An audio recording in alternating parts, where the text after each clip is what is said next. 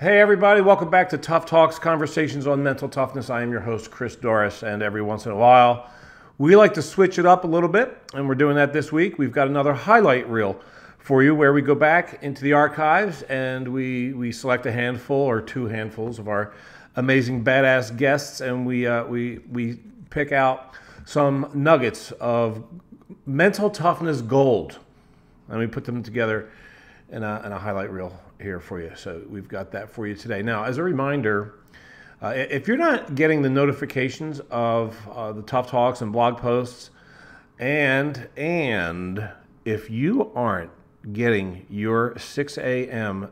daily dose, the daily dose, that's my morning email blast where I send out the daily dose mental toughness tips in 30 seconds or less, then we need to address that.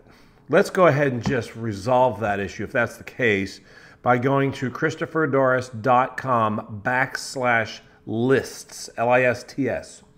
ChristopherDoris.com/lists.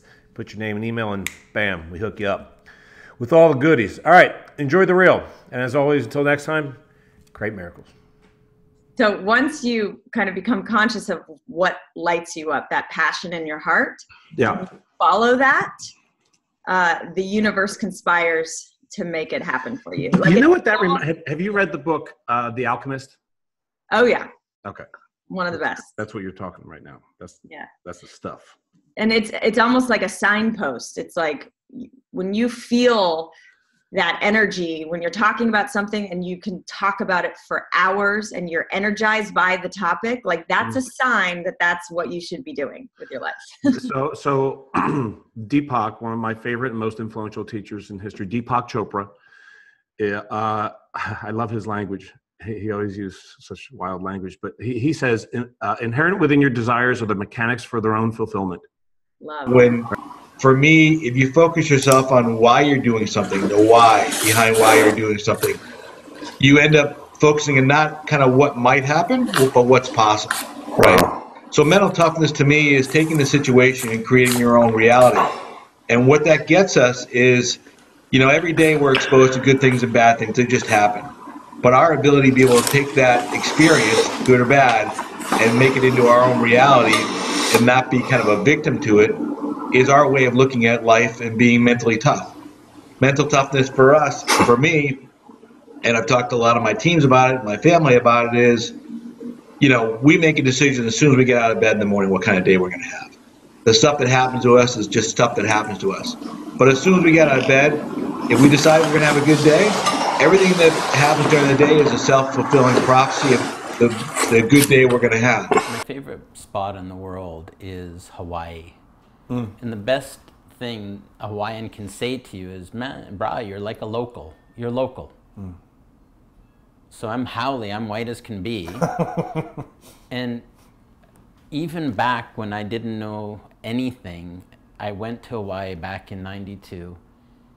I befriended Hawaiians and they said, brah, you're local. Like, you've got a heart like a local. You're not like a haole. You're not, like, you're sincere. You're genuine. So that's it. It's like, if you can be with someone, and it doesn't matter where they're from, and for me, I can be with anyone. I don't care where you're from. I'll break bread with you. I'll be with you. I can be at home in any situation. I can feel comfortable anywhere. I'm a local wherever I'm at. So that's what I mean by that. Everything is energy. Everything in our world is energy. The way we think, the furniture we sit on, whatever. The second part of that, though, in that energy, there's information, there's wisdom. And medication can work on an individual who does not have the information in order to heal themselves. And that's where medicine does a great job. It takes the environment that the person's in and his mindset or her mindset, treats the symptom, and they sometimes come away feeling better, and that's great. What I do is I work with individuals to want to get the information, not just, I don't want to motivate your ass and get you moving and not give you the tools to work with. So I download, or at least I try to download to you what you need to know about yourself and who you are in this world. And When I think of mental toughness, there's a few things, but the one word I think would be resilience, right?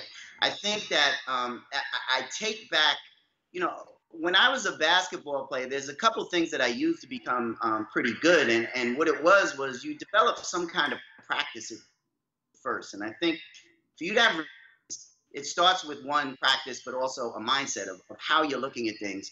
And for me, that's where the work starts, that it's an inside out kind of thing where it's, if you look within for mental toughness, if you look within for your practice, I think that no matter what comes along, whatever circumstances, you're able to be resilient through it. And I saw it in the people I work with, but also in my own personal life, that there was an option. There's always an option. There's always an option after the practice, and after you take the 500 shots, after you meditate, after you read, after you get coached. There's always an option in the present moment. Yeah. Right. And I feel like that is what mental toughness is all about. I mean, going back to that question, for me, mental toughness is the ability to make a conscious choice of what thought you would like to feed. Wow. Let's go ahead and repeat that, because that's a bell ringer right there. Can you say that over? So don't have to be verbatim. Yeah. Mental toughness is being strong enough to choose consciously what thought or line of thinking you would like to feed. Yeah. Okay. So in order to even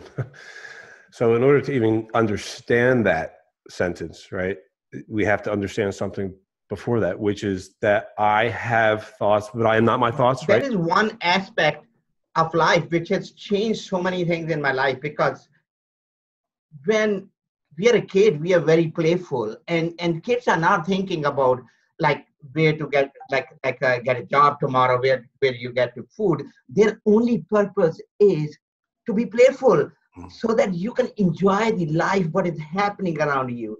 And obviously, when you came to me, I was these beautiful girls over there being playful and having a good time. And you walking right in my face and you said, will you write something on mine? And I looked at you, I'm like, dude, really? At this time? You said, so you are not going to write anything on my book? I'm like, okay, whatever comes to me.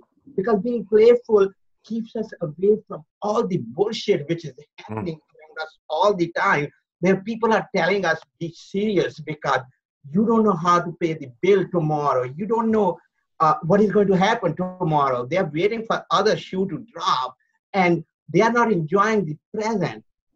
And when you are playful, you bring that thing in you. You become like a kid, and you become present in the moment. And when you get to that stage, and when you are not confused by all the other things which are going to happen to you, that is the time to connect directly to the universe, and that is the time all the good stuff download to you. And I think mental toughness is kind of controlling a game. I kind of look at it as me controlling the game. Controlling the game. I'm a starting pitcher, so nothing happens until I make it happen. And I was told that when I was in Little League, or whatever. Maybe my first year of kid pitch. Say it again. I mean, that's kind of like the first thing that the coaches tell you when you're in Little League. Nothing happens until you make it happen. Nothing happens until you make it happen. There's no action until you want to throw the ball. The game is totally on you. Oh, right. And so from a starting pitching standpoint, or even a pitcher standpoint, relief pitchers control the game as well. I just think that it's, unique that you're in a position to control the game. Position players, they're at our mercy. There's guys that are doing different things with trying to disrupt timing and all kinds of different stuff, and that's kind of become, a major part of pitching now, and, it's just crazy. So I look at it from a controlling the game standpoint. When the game's getting out of control, how do you get yourself to a place where you can get back to controlling the game? Sometimes the game snowballs and controls you, but how do you get yourself back? How do you flip it back to the other way? Yeah. It's about acknowledging that in addition to the physical world, the mental world, and the emotional world, it acknowledges that we all have souls, that we're actually souls having a human experience. So seeing the loving essence is really learning how to walk around in the world with yourself and others and really get, like, there's an essence in this person across from me. And even if I don't like what they're saying, and even if I'm bothered by what they're doing, inside of them, a loving essence, just like me. And if I can have that awareness as I walk around in the world, that's a game changer. And let's face it, given what we're seeing in the world, right? If I could really acknowledge that people who I profoundly disagree with are a loving essence just like I am, maybe we can all figure this out.